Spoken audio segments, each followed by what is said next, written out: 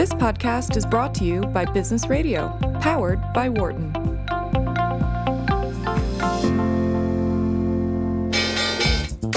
Welcome to our Behind the Markets podcast. I'm your host, Jeremy Schwartz. Alongside Wharton Finance Professor Jeremy Siegel, we tackle market trends every week on Wharton Business Radio, Sirius XM Channel 111. Our guest consists of experts like the world's leading authority on long-term economic growth, Bob Gordon. We will continue to see jobs created rather than destroyed. Nick Rusinoff, expert on currency research. That's what you see for those safe haven currencies is hedging the FX risk is actually exposing you to more risk. Or even the head of the Digital India Foundation, Arvind Gupta. The reason that people are talking about India is massive digitization and financial inclusion that we have done over the last couple of years.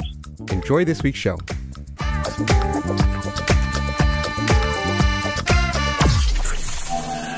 Welcome to Behind the Markets here on Business Radio, powered by the Wharton School. I'm your host, Jeremy Schwartz, Director of Research at WisdomTree. My co-host is Wharton Finance Professor Jeremy Siegel, author of Stocks for the Long Run and the Future for Investors. Please note, I'm registered representative of Foresight Fund Services. Professor Siegel is a senior advisor to WisdomTree. The discussion is not tied to the offers of investment products, and the views of our guests are their own and not those of WisdomTree's affiliates. We're going to have a really interesting show today. In our studio for the hour is Dan David, co-founder of Geo Investing, also now running for Congress in the district, very close to my heart here in Montgomery County. Dan, welcome to our studio. Thank you for having me. Professor is back from vacation. You've been traveling for 2 weeks over in Europe. Professor, we're going to get you for some commentary, get you to stick with us for, I think, the first part of the show here.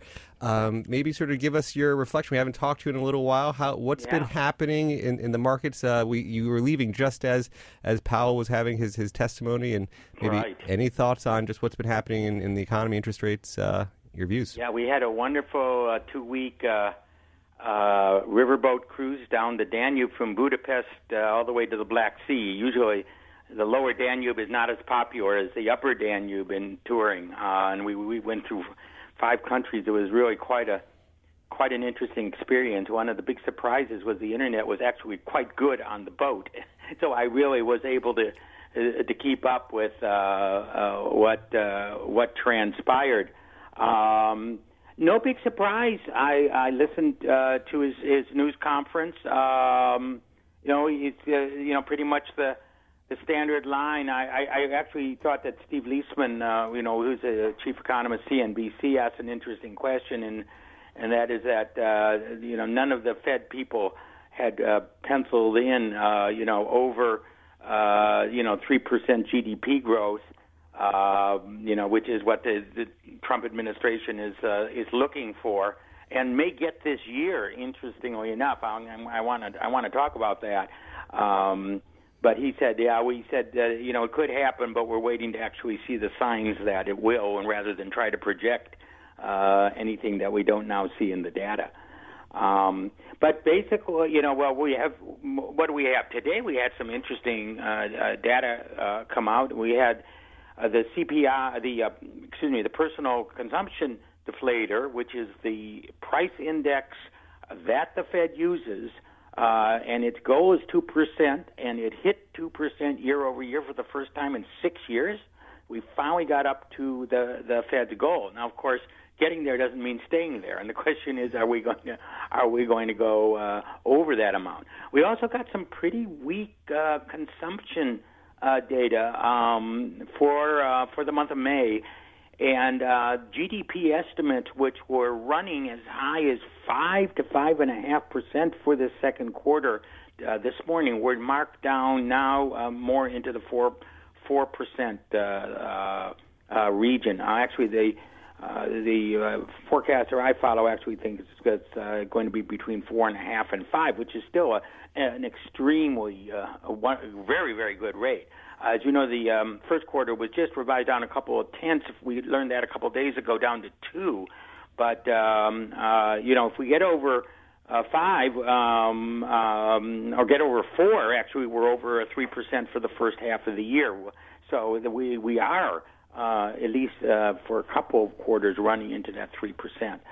The most interesting data coming up, of course, is a week from today, when we're going to get the June employment report. You know that, again, I mean, the early estimate is payroll is up 190,000. I pointed out many, many times that That's almost 100,000 over what the economy produces in terms of workers itself. That could further tighten the unemployment rate. And if we see it tick down from 3.8 to 3.7, it will be nearly a 50-year low. Current estimates are it'll stay at 3.8, but if you did the exact number last month, it was at like 3.76, so it was actually almost 3.7 last time. And again, the importance of that is as that unemployment rate's tighter and tighter, wage increases, they are increasing. We are finally seeing wage inflation. Now, part of that is a productivity boost. It looks pretty good this quarter, but most of it is just very, very tight labor markets. And that, of course, is the reason why I still project that the Fed will be on an aggressive path throughout this year. And now, Professor, you talked about the sort of state of the economy, and one of the things, coming into this year, you thought this year was going to be a little bit of a volatile year, and you talked about the Fed increasing rates as one of it, but then you also talked about the midterm elections, which is one to be very topical for our show and discussion with Dan here. Now, I think this whole Supreme Court is really going to be throwing a lot of uncertainty into this midterm election. I really want to hear what Dan has to say, whether he thinks that Trump will try to get a nominee approved by the Senate before this Congress adjourns. Would this revitalize the Democratic base to come out in November, and if they don't like the nominee or feel he or she is too conservative, and actually produce a Democratic surprise. I think that this is really very, very important, even aside from what a conservative justice means for not just the next year, 5 years or 10 years, but maybe 20, 30, 40 years going into the future, which is just another thing. So there's political ramifications. There's the state of the court. I think Kennedy's resignation, although it wasn't completely unanticipated, has really focused a lot of these political issues that I think are really going to make a very hot midterm election. So I definitely want to hear what Dan has to say about his thoughts on what might happen there. And of course, ongoing, we have, everyone knows, trade is volatile.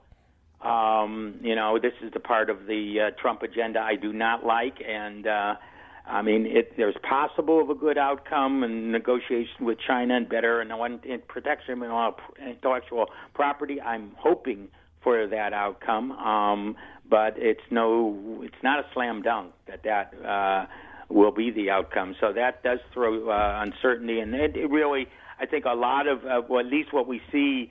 The daily volatility in the market is very geared to the ups and downs of the trade issue. Well, let me bring in our guest, Dan David. Welcome to our studio here on Wharton's campus. Thank you. I should say welcome back. You spent some time here at the Wharton Executive Education Program, so you return guest back to Wharton. But maybe it's a great program, by the way. Very good.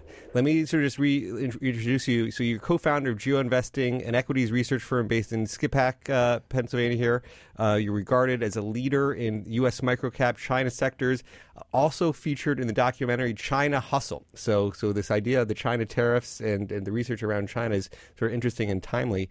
Maybe you could sort of walk us through a little bit about your story, how you went from private business, GeoInvesting, what got you focused on China, to now running for Congress here in the 4th District in Pennsylvania? Well, sure. I was born and raised in Flint, Michigan for the first 22 years of my life. And I matriculated here around 1995-ish. And I was working in the retail industry as a senior executive, traveling the country. I had $80 million worth of responsibility up until 2006. When I decided to start my partnership with then now GeoInvesting and my partner Maj. And that was providing research to companies that were largely uncovered. you could get any kind of research you wanted on IBM in 2006 and 7 and Google and whoever else. But some of these smaller mid-cap companies, people kept calling us and saying, you're so good at what you do, give us your research. It took a lot of time. We ended up putting it on a website, and that was the idea of GeoInvesting. And it was all about long research. It was all about investing. None of it had anything to do with shorting. Neither me or my partner ever shorted until 2011, actually. So it was good times in 2006 and 7 in investing. 2008 was a tough year, you might have heard. And crisis. Slightly tough, Dan. Yeah. It was. The beginning of the biggest bear market in 75 years, so I would say yes. Yeah, and geez, looking back, I mean, we all should have really saw that coming. And what we did is we listened to investment bank analysts who, I now know 12 and 15 years later that are not disinterested, and are very much so about getting banking deals. In my opinion, they call it a Chinese firewall between banking and the analyst, but that's more like a fern, not a firewall. The buy to sell ratio in August to September 2008 was probably 90 to 1. I mean 90 to 10. So it's ridiculous, and that kind of opened up the idea that independent research firms that really weren't interested in doing financing for companies and wouldn't cost their bank's business by giving poor ratings or sell ratings could be more valuable than actual so-called analysts. So getting through the 2008 crisis, we really looked at the investing model that my partner had for 20 years, and it was about value investing. And it really was deep dive research, what we consider deep dive research, and kind of a ground up approach, and speaking to the CEOs and the CFOs and sometimes doing site visits and things of this nature, channel checks, customers. And in 2009, those companies that floated to the top of all of our matrix, highest EPS growth, highest revenue year-over-year growth, tended to be a China-based company listed on our U.S. exchanges. And we thought this was great. I mean, here's this opportunity to invest in this emerging market that we are friends with, and they're regulated by our regulators here in the United States. And we invested almost everything in 2009 into the China space and did very, very well. Picked up 229% all long. And then in 2010, there were some critics who we would call short sellers that said some of the companies that maybe we had invested in or were looking at investing in were frauds. And me coming from the corporate world myself, I decided right away that these people were wrong. And they were trying to spook the market, and they were trying to scare American investors. And I was going to prove them wrong because we're entrepreneurs. And we hired our own China team to go look at 30 companies. And they went and looked at 30 companies and came back and said the short sellers, the critics, are wrong. They're understating the problem. Every one of the companies. Worse than even they said. It was worse than they could imagine. I mean, there were companies that were Potemkin villages that would really basically set up for a few days, do an investor roadshow for American investors coming in, and then the factory turns off. And we've got this on time-lapse video. I mean, I saw that on TV. I mean, I forget what, you were on a program, was it CNBC or another one where you actually showed there was like nothing happening outside of when you did your official visit, because you have that time-lapsed video of the whole plant area. Well, I think what you're referring to, actually, we didn't do the visit, right? So we know that you can't do diligence in China by appointment, because if you make an appointment, it's going to be a facade, and they can set that up well. So when we do our diligence there, it's not by appointment. But we'd set up time-lapse surveillance on this company for, call it 60 days. And we didn't know this was going to happen, but what we were showing was a factory that was not running at all. And then one day, some smoke started coming out of the smokestacks. And then the next day, some people started milling around and showing up. And we thought, well, okay, well, I guess they're opening up now. They're going to be the factory they said they were going to be.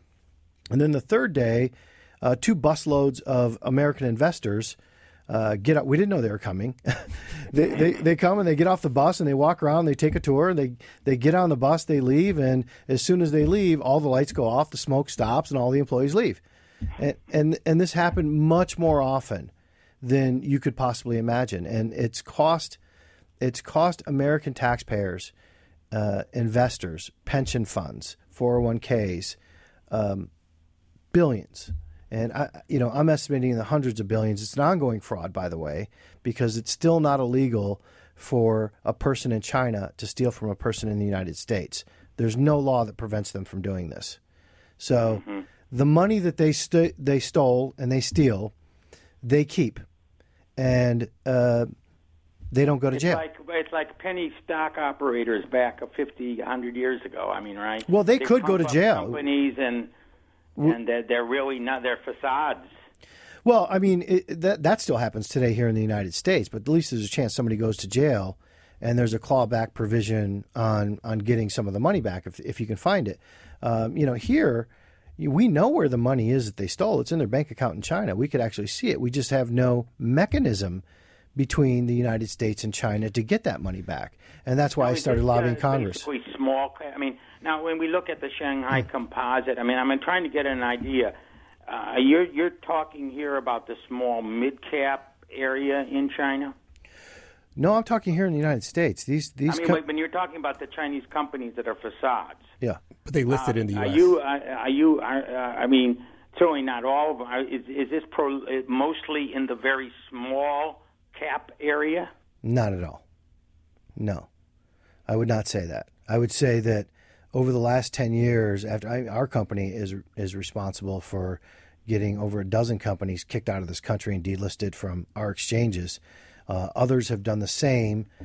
You can point to $50 billion of empirically, there it is, fraud, but you can't point to how much insider trading happens in China, over 1,000 different accounts, things of this nature. Well, let's talk about how you got from the documentary China Hustle towards running for Congress and wanting to, how did that story come together that you now went from it being in the private sector and investing sector and research to now trying to, it's a really different life being a politician versus sort of investment research? Well, at some point in time, first of all, we tried to go to the regulators and explain the problem. And we were nobody private citizens, and we're not taking that seriously. We released our research for free. We thought people would just pay us for research as a service, and because it was critical, we were called short sellers, even though we didn't short. And then from then on, we just started shorting, and it wasn't until we started making millions where people said, "Oh, okay, smart guys, we'll listen to them." And now some of these people hire us. But it occurred to us at some point in time that if the money can't be taken back from China, and these people are not criminally prosecutable, where does the money come from that short sellers are making? And it comes from the American people. It comes from our neighbors, our family, American citizens, and pensions. And that didn't sit well with me. So I lobbied Congress for 3 years as a private citizen. I'm spending $100,000 to speak to my own elected officials. And it didn't go well. And that's what the China Hustle is all about. It's about the actual fraud. And I can't emphasize it enough. This is a fraud in progress. It continues to this day. Nothing has been done about it. But that members of Congress have been inactive on this issue to this day. It's still not illegal for a China-based person or company or CEO to steal from an American investor. And now, here we are 10 years later, there's $1 trillion worth of those stocks on our exchanges. And so you're running as a Republican, and a lot of the issues right now in the news every day this week has been China tariffs and the back and forth with China. Is that a policy you support? Like, how do you think about the China issue that we're negotiating with Trump and the global leaders? Well, I mean, and look, notionally, our presidents for the last 25 years have said we've been treated unfairly on trade with China. And it's been rhetoric because nobody's ever been able to do anything about it. We do understand that it will be a fight. And as we're saying here, there's uncertainty involved. And it will rile the markets at some point or another. That's just going to happen. But we have to remember that as Americans, when things get tough for us, we can't get weak in the knees when we know we're right. I don't know that tariffs were the right mechanism to use. It is a shot across the bow. It's a bit of a broadsword effect to something that a scalpel might be a better tool to use. I mean, if you just look at the U.S. Postal Treaty that we have with other countries, it treats China like a third world nation. So to ship something from China to New York under 4.4 pounds, it's something like $3 or $3.30. To ship it back from New York to China, it's something like $50. And to ship it from South Carolina to New York within the same country, it's something like $6. My business is in Skipback. For me to send something in Skipback, Priority Express, to somebody else in Skipback, it can cost more than sending something from Beijing to Skipback because of this postal treaty. And our post office lost $170 million last year. So it just makes no sense that a treaty that was negotiated originally in 1894, taken over by the UN in the 1900s, still treats China like, it might be some third world country. If you looked at the average Chinese citizen doing business with the average American citizen, that postal treaty probably makes sense. But when you look at Alibaba and what they've been able to do as an e-commerce giant and using AliExpress as their plug-and-play platform, now our small business owners here in the United States have to choose to ship from China, to buy products from China, ship from China to here in the United States just to stay in business. It's cost us jobs. Let me ask you, and just going back to the fraud issue. Yeah. I mean, and you mentioned Alibaba. Are you saying companies like Alibaba, Baidu, Tencent, they are frauds also, or not? I don't. Well, I'm not going to say they're not. I'm going to say that I can't say that they are. I can say that as I was explaining today, one of the things I learned at Wharton, to put it in the most succinct way possible, is that math is science, and it's empirical. 2 + 2 is 4. 2 times 5 is 10. But accounting is an art form, and it's not science. And Alibaba, my problem with them isn't that I'm saying they're a fraud or not a fraud, is their accounting is very opaque and very difficult to understand. If you can do it, then, you're worth tens of millions of dollars because nobody else has been able to put it together. There's no reason to have that many subsidiaries and be that opaque about your infrastructure. It can be difficult, but Amazon manages to do it. Let me ask you another question. There's been a pretty big sell-off recently in the Chinese market. I think the Shanghai Composite are selling for 10 or 11 times what they are expected to report as this year's earnings. Are you saying that it really should be a lot less than that? I mean, that's pretty darn cheap. Are we talking? We're talking the fluff in the earnings. I'm just saying. Would you just say to everyone, don't buy anything in China, or don't buy an index fund that, let's say, indexes to China? I would say I wouldn't buy any stock where the CEO of the company could steal it and they're not criminally prosecutable. I wouldn't buy Apple if we're saying Tim Cook is not criminally prosecutable.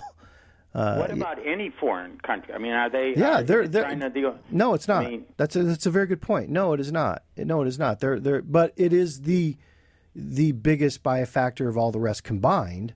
So, I mean, that's where you would start. You of course would have problems in Pakistan and maybe India and maybe some, if you're talking about the Middle East, you could have some problems there, but they're nowhere near at the scale. And I'm not bashing China. I mean, I want our relationship to be good. I want it to be better. Our relationship with China is forever, and it should be based on friendship and mutual respect. If our people are stealing from them, our people should go to jail. My biggest problem is with the people here in the United States that are helping China-based operators steal from Americans. You made a pretty strong statement, stealing from investors, from pension funds, and all that. You mentioned 2006, so I'm sitting in front of a Bloomberg machine. So I looked at the Shanghai Composite since May of 2006. So we're talking about 12 years. The average annual return in U.S. dollars has been 10% a year. The S&P has been 8.8. So over the last 12 years, if you just bought an index Chinese stocks, you would have outperformed the S&P, which has done pretty well. Well, there's two things here. One, I'm confused because we keep going back from our markets, you know, where China-based companies are listed, and that's what I'm talking about. And you're talking about mainland China markets, which are a completely different issue and largely unrelated. And yeah, I mean, they're. Well, I think don't they? I mean, I thought that the Shanghai Composite 300 has these companies in it, doesn't it, or not? No, it does not. No, it doesn't have Alibaba, Tencent, or any of those companies in it. No. They can delist and go back home. Some of them could be ADRs through Hong Kong, but no. If you're listed here in the United States, I would imagine an ETF that was just based on those has way outperformed the S&P over the last 12 years. Wouldn't you say so? I would say the MSCI index has certainly outperformed, and it's. How can you say they've stolen? I mean, if the investor. I mean, you're right. There's probably frauds in there, and I don't doubt that. But overall, if a group of investors has done better than American companies, it's hard to maintain that they've stolen. Well, that's a fact. I mean, it's an empirical fact that they've stolen. The investigations have been in. Well, there's some that have frauds, right? But overall, investors have done pretty well. Well, I mean, look, just because you make 7%. Doesn't mean that you shouldn't have made 10. Is it okay if it's a skim? I mean, it really is a skim. They're stealing some. I'm sure they're stealing in Russia too. I'm sure they're stealing in many of these emerging market countries. It's a matter of scale. Well, Russia, I think, has, as we know, a lot of problems. I mean, you probably read the book Red Notice, Bill Browder's, and he details what's happened in Russia.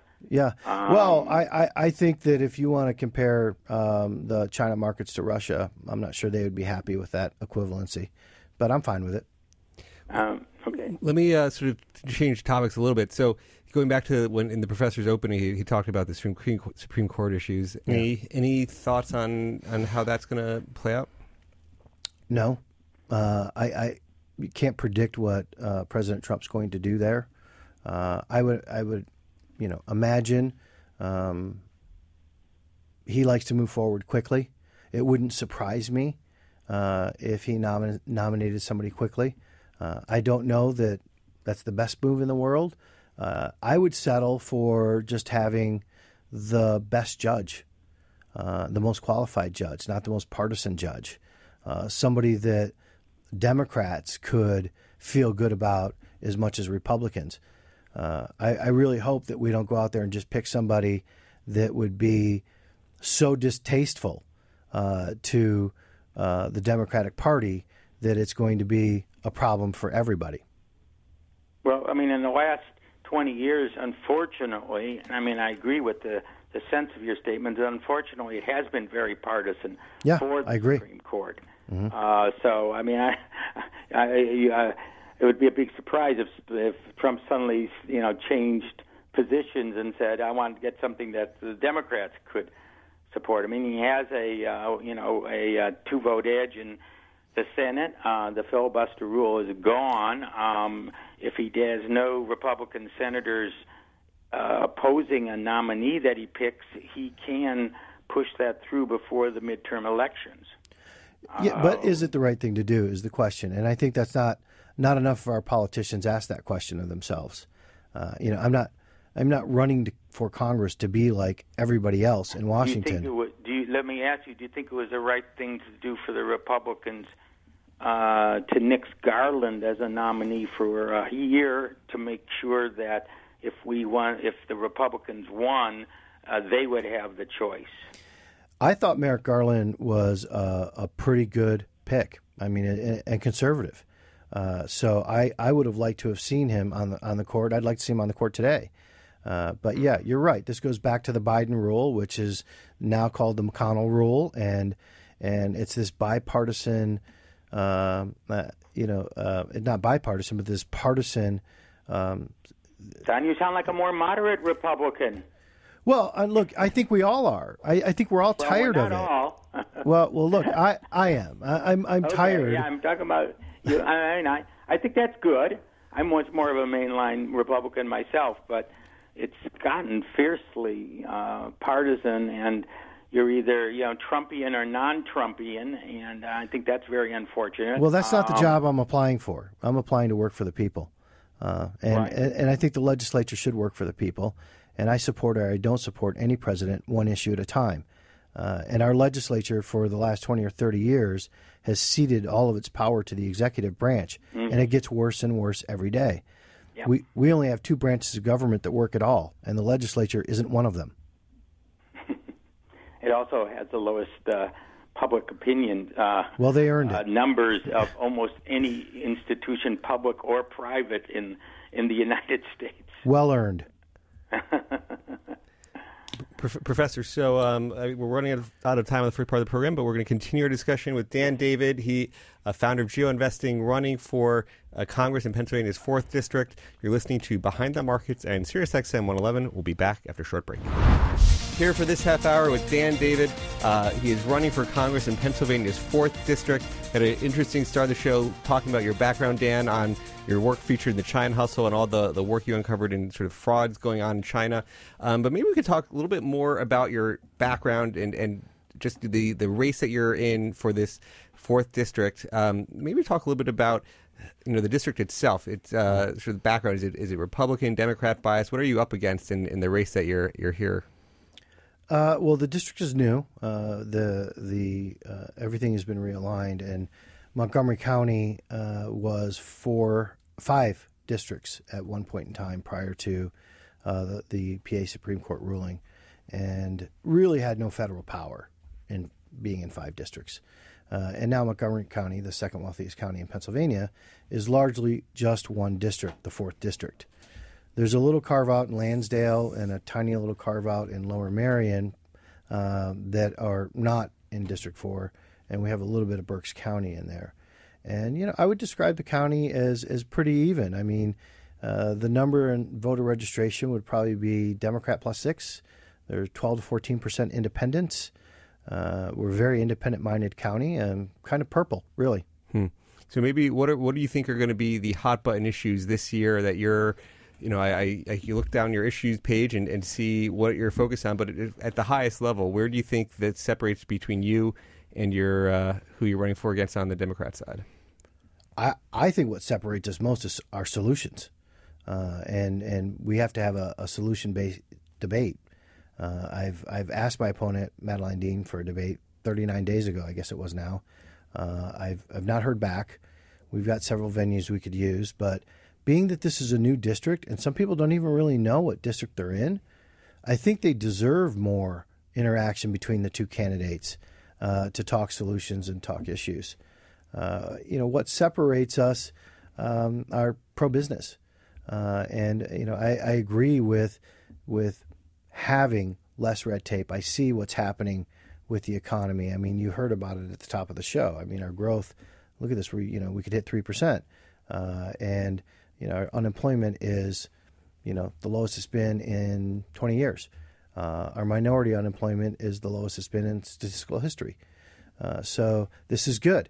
And I've been talking to people hiring, and Madeleine, I had heard her talk about she's for free health care for everybody, Medicaid, Medicare for everybody, and free college for everybody, and it just doesn't work. And I'd like to hear more details on that. Who's paying for that? Because whenever I hear free, I put my hand on my wallet. It just doesn't work. And as far as free college goes, the jobs that are out there right now, heavy equipment operators and things of that nature, they can't find them. Well, I mean, why are we such an inventory so low on inventory for housing?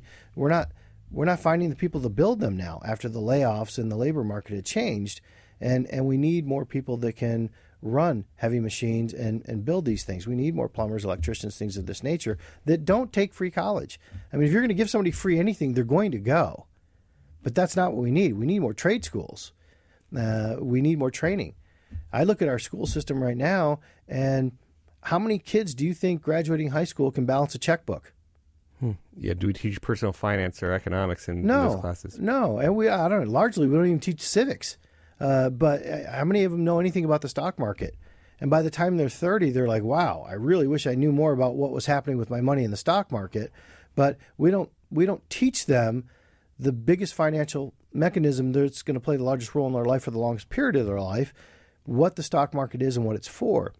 And so education, I mean, it's interesting. We had on one of our first podcasts from this program, we had Pat Harker, who's the head of the Philly Fed, and he used to be the dean of Wharton, he was the dean of Delaware, and he made this a similar comment as what you just said, that too many, I don't know if you just said, I don't want to put words in your mouth. He said too many people are going to college, that we need more apprenticeships, we need more trade schools where people shouldn't be going to college. Right. Is that how, I mean, on your issues page, you write, the United States ranks first in world education spending, yet we fall into 30th in math. Like, what's, talking about solutions, how do we fix that? Yeah, well, that math doesn't work, does it? No. It's not all about spending, and it's not all about partisan issues. It's all about doing things, in a smart way and looking at other models of education around the world that are better than ours, and trying to emulate that. And it's, look, there is a class of student that can be identified rather early that should probably be in, specialized schools that are really going to challenge them. And then there are some students that can't keep up to that. But we're teaching down to the lowest common denominator, the lowest standard we have, rather than teaching up to the highest standard we have. And it's not going to create a class system if we have good paying middle class jobs like in construction and heavy equipment operation. Look, my wife's father was a plumber, and her mother was an RN nurse, an emergency room nurse, and they sent 6 kids to Catholic school. And you can't get more middle income than that. Their priorities are in order, and that's what America's all about. So it just really appears to me that promising free education and promising free health care is rhetoric more than it is possible. What are the other big issues you think are sort of battlegrounds for you versus Ms. Dean? Well, I mean, I'd love to have a conversation about global finance because, I think that most politicians want to keep politics local. And I understand that Tip O'Neill made the very poignant point 30 years ago that all politics are local. And that might have been more true 30, 40 years ago. But now I make the point that all local politics are global. And if you don't have an understanding of global finance and how the world works and how you're treated in treaties and how you're treated in trade, then Montgomery County is going to fall behind because Montgomery County has a lot of global companies, and they need representation in that way at the federal level. I may not know where every pothole in Abington is, but I do know where a lot of the potholes in the world are. And so in Montgomery County particularly, we have a lot of healthcare. So the big employees are Merck. Merck would be the biggest, yeah. You've got Pfizer, you've got GSK, you've got Dow and DuPont that are sharing space with Pfizer. And so there are a great many insurers. It's a highly educated county. It's got a blue collar roots in West County, which are great, but it's also very skilled. So do you have any major healthcare battlegrounds? Are you saying she wants to provide free healthcare to all? How do you differentiate your healthcare policies? Well, I think we have to identify why healthcare is so expensive. Before we talk about what's free and what's not free, why is it so expensive? And there are points to that. I mean, why are drug costs so expensive, and what problems do drug companies face in producing their drugs? Because you hear about these innovative drugs that can cost $1 billion to produce, and I believe that's true. And it's like shots on goal because you've got 20 of those drugs that you're trying to produce, and only one of them goes in the net. So really, you spent $20 billion producing this innovative drug, and then it likely can get stolen by another country. So we've got to fix some of these problems and bring these costs down and help companies like Merck and Pfizer and GSK. We've got to look at the hospital stays and costs. I mean, I had people come here from other countries and, unfortunately they have a heart attack, they get a stent, it's a $300,000 stay. It's $6,000 in India. So why do hospitals cost so much? I think it has a lot to do with tort reform. And that's not something Congress wants to talk about. There's a lot of lawyers in Congress. Yeah, that was one of the things that I really found when I was lobbying Congress for 3 years on behalf of our rights, is that 43% of our congressional members are lawyers. And look, it's nothing against lawyers, but like 0.04% of the population are lawyers, and 43% of Congress are lawyers. And tort reform is something very much so needed, just in the healthcare realm by itself, as well as trial lawyers and things of this nature, because I've been sued by a great many of these China frauds, right? So they'll sue me for $250 million to prop up their stock before they get delisted. I mean, the lawsuits end up going away, and these companies get kicked out of the country. But who do you think is representing them to sue me? An American law firm, right? Now, try and go sue that company in China. You won't get representation there. And that's the kind of unfair trade practice and protectionism that we need to fight against. We're talking with Dan David, who's running for Congress here in the 4th District of Pennsylvania, and talk about the major issues, the battlegrounds we be facing in the upcoming election. One of the issues, and Professor Siegel commented at the top part of the show, that you seem like a moderate Republican. And one of the issues that it seems like a Democrat-Republican issue, but sort of one of the things you're seeing more in coming up in different states, cannabis as one of these things that sort of talk about medical issues. What do you believe about medical marijuana, cannabis, and how does that contrast with some of the other Republican parties? Well, I'll answer the last part of the question first. I don't care how it contrasts with any of the other Republicans. I don't care if I'm called moderate. I don't care if I'm called conservative. I just care if people know I'm telling the truth, and whatever that means. As far as cannabis as a painkiller, I think it's long overdue, and it makes me wonder why. But I've got somebody on my staff whose mother has multiple sclerosis, and she really fought medical marijuana and just thought the stigma attached to it really more than anything else.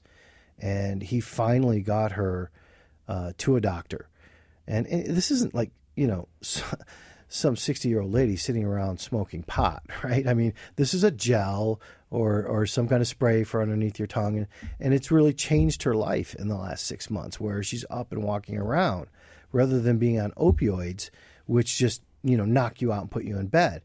Everybody wants to give you fentanyl now. Everybody wants to give you the strongest drug possible and just make you feel nothing.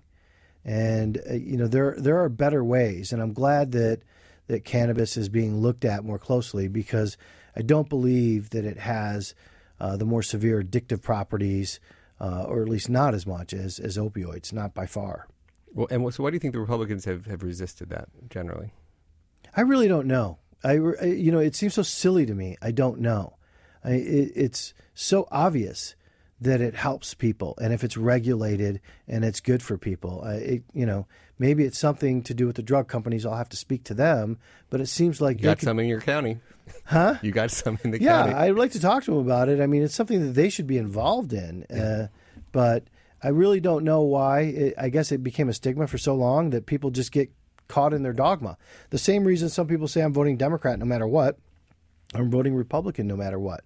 That's just that's what got us here. If you're not going to listen to the issues and not going to pick the better candidate that fits your issues, then you get what you get, and we have what we have. Now, one of the issues you have listed on your issues page is Israel. So the Middle East politics is one. How does that tie into the 4th District, or what's your views on Israel? Well, I mean, of course, Israel is one of our closest allies, and they are. We just have to think about for a second what it's like to be surrounded by people who want you dead at all times. It's we think we have some terrible things happen in this country with domestic terrorism from time to time. You live in Israel, and it's not uncommon to have a rocket-propelled grenade land in your backyard. They call that a Monday. So we have to understand how difficult it is for them. And I like being a part of the peace process, but we have to say first and foremost, number one, Israel's sovereignty is tied to the United States sovereignty. If you're trying to take it, you're trying to take ours, and we're going to defend it. Now, we're not going to agree with every issue that Israel has, but where it comes to sovereignty, that is a deal breaker. It's a red line. Now, I do believe in a two-state process, and we should end there. But I think regional partners have to get involved there, because if you can't get Iran and Saudi Arabia, some two biggest actors there, and Iraq and some of the Egypt and some of the others involved in a solution, that buying into this solution, then it may not be a lasting peace, and we do need a lasting peace there. Yeah, no, that's also a very a lot of heated geopolitical issues come center from that. As you think about what the just as the historical Democrat and Republican views, I think about sort of Jewish votes have often been very Democratic. Yeah. Now, and you're sort of running Republican. I mean, how do you see that line up? Well, from what I've seen over the last 10 or 15 years, the Republican Party has been really better on pro-Jewish issues, both here in the United States and in Israel. I think, going back to Roosevelt, where that changed and most of the Jewish voter went Democrat, it's just become this real ethos that we vote Democrat. And it's largely been, I think, on social issues, social moderation, which I understand. I mean, we have to be a people that gets along. I don't consider my enemy to be somebody in a different political party. That's a fellow American that we need to sit down and talk to and work it out with, which is what we don't do in Congress. Our enemies are abroad. And we need to understand that those people are trying to get us to fight about wedge issues rather than work together. But yeah, I think that the Jewish community in general, more and more, is really looking at candidates on an individual basis and crossing lines. And I hope that continues, because it doesn't do anybody any good just to blindly pull a lever. Yep. So let's try to go back to, I think, one of the points, Professor Siegel thought this year, coming into this year, there's going to be uncertainty around the markets because of the elections. Yeah. And, I mean, do you have the sense that there's going to be political uncertainty around the elections? Do you worry that Republicans will lose the Senate? And any thoughts on just how politics are impacting the markets right now? I worry that Montgomery County is going to lose an opportunity to have you worry about yourself in this current election. To have me as a congressional person for them, representing them for the next 6 to 8 years. I think we can really help. Our campaign can really help with representing Montgomery County and the global community as well as the local community in the state. I try not to get involved in things that are just completely out of my control. The stock market's going to do what the stock market's going to do. I'll agree or not agree depending on the issue that comes up. I'm nimble enough on the investing side that I'll be fine, but most people are not. And I hope that our politicians understand that. But we do have to stand up for free and fair trade. I'm for a global economy, absolutely, but it's fair trade that we're looking for.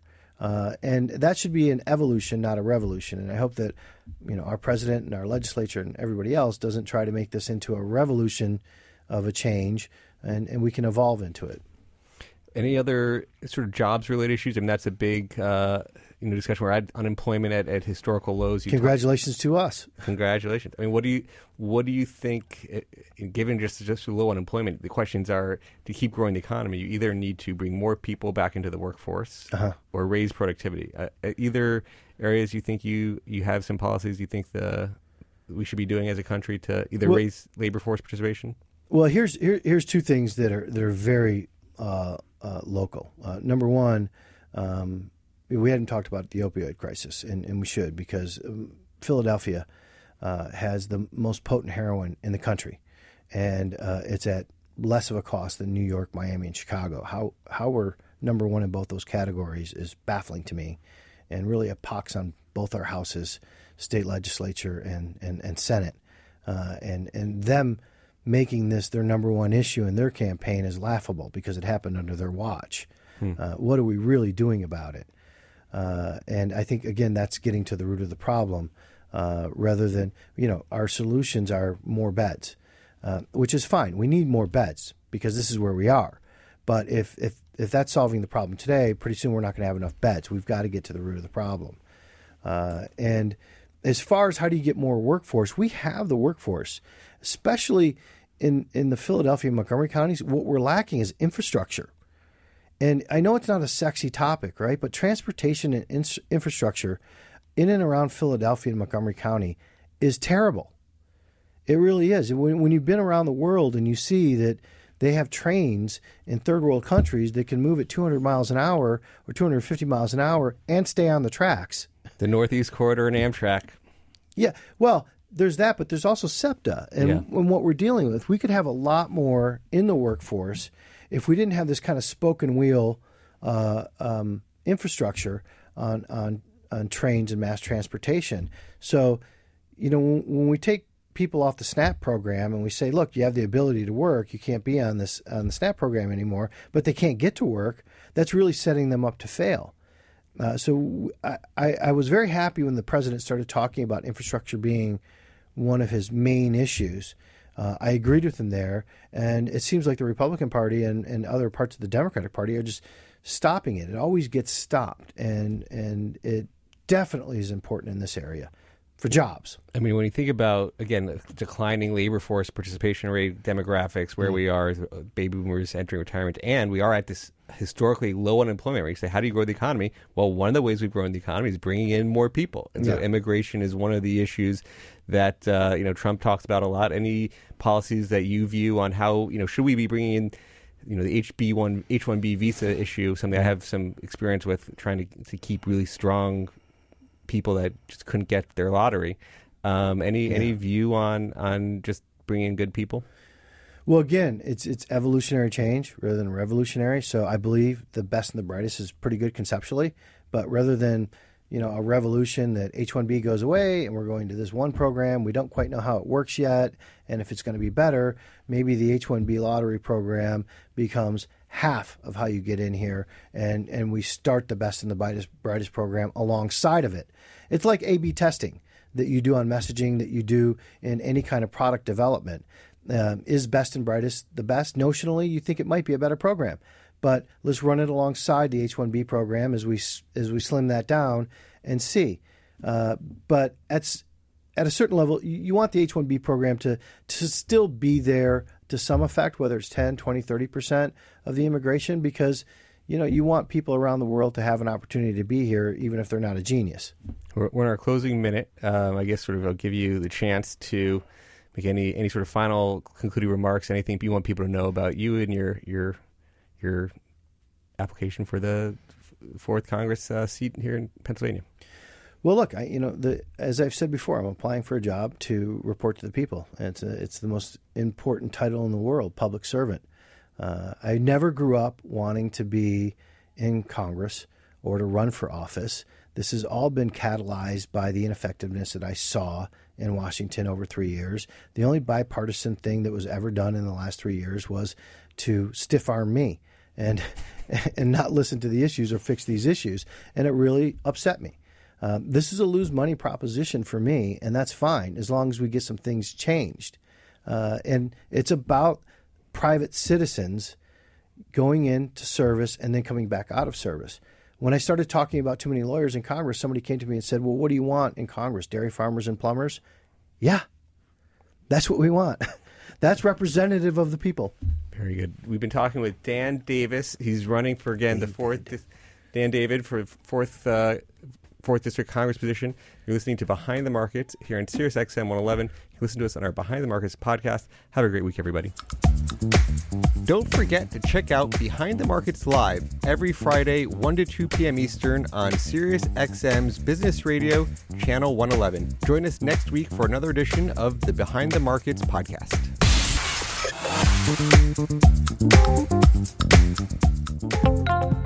This podcast is brought to you by Business Radio, powered by Wharton.